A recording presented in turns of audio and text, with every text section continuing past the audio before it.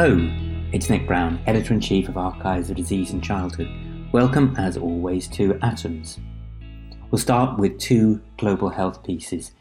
The first deals with an issue about which you may not be completely aware.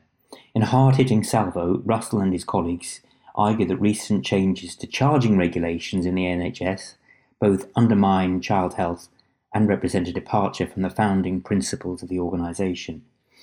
The new rules effectively restrict access to care to an estimated 120,000 child migrants in the UK, classified as, in my inverted commas, undocumented, even though many are of second generation.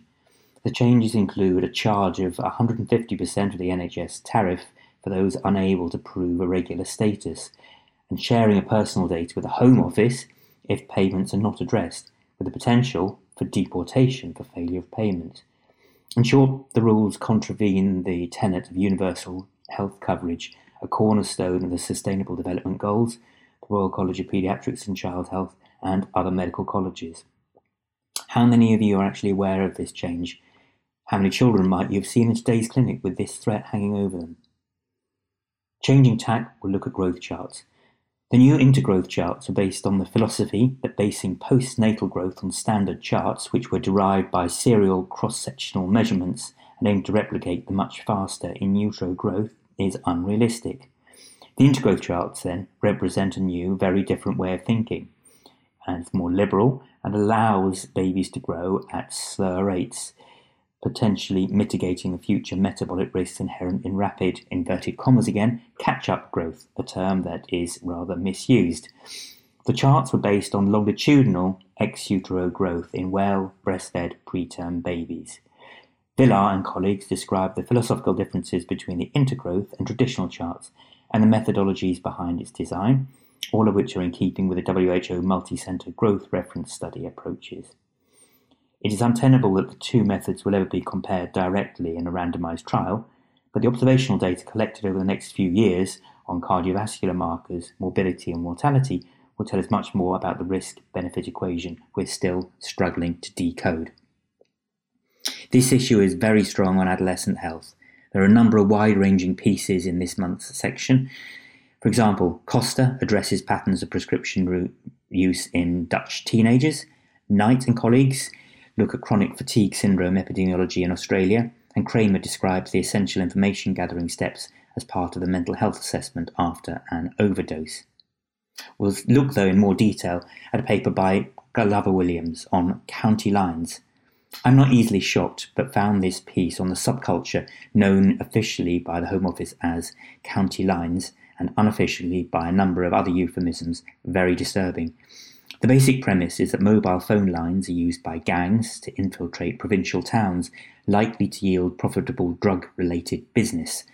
Once settled, they promote, amongst other drugs, heroin and crack cocaine through social media and a system that essentially functions on child, criminal and sexual exploitation and human trafficking. Typically, gangs take over the homes of vulnerable adults, promise drugs in exchange for letting them use the premises, start a relationship with them, or use force or coercion to secure their base. Children entangled in these organisations might show unusual signs or behaviours, perhaps an increase in call rates, unexplained injuries, or overt sexualisation, but because of fear of reprisal would be reluctant to make any revelations about their persecutors. Transgender young people and fertility. Though puberty-blocking treatment in young people with gender dysphoria, in other words, gonadotrophin analogues, is common, the effects on fertility, either through natural conception or gamete harvesting, are still unclear. Little is also known about the wishes of dysphoric young people with regards to future children, a deficit Kiniara and colleagues sought to address.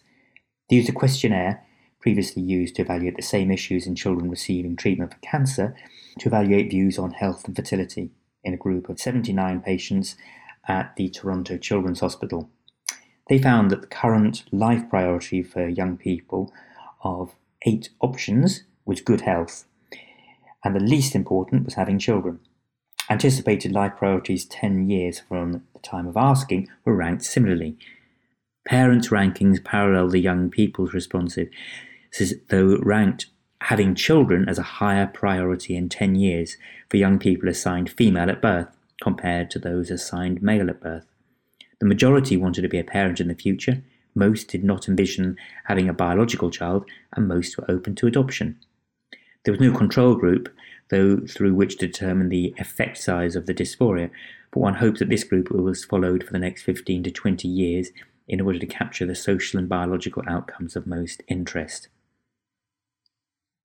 We'll end with a paper looking at distress during airway sampling. Few stimuli are as unpleasant as pharyngeal sampling, yet it remains one of the cornerstones on which treatment for exacerbations in cystic fibrosis is based.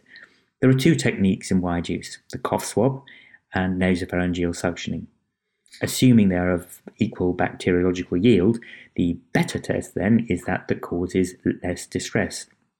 And Dumit and colleagues address this sparsely researched area in children attending the Sydney Children's Hospital Respiratory Service. They used the validated distress score, the Groningen scale, and heart rate, and tested both techniques in all children, randomly assigning the order in which they were undertaken. Inter-rater reliability was good, and the scores for the cough swab unequivocally lower. Given that this is a common procedure and one that continues lifelong, it's hard to think why practice should not switch entirely to the much less unpalatable swab. A thought which makes my paper my editor's choice for the month.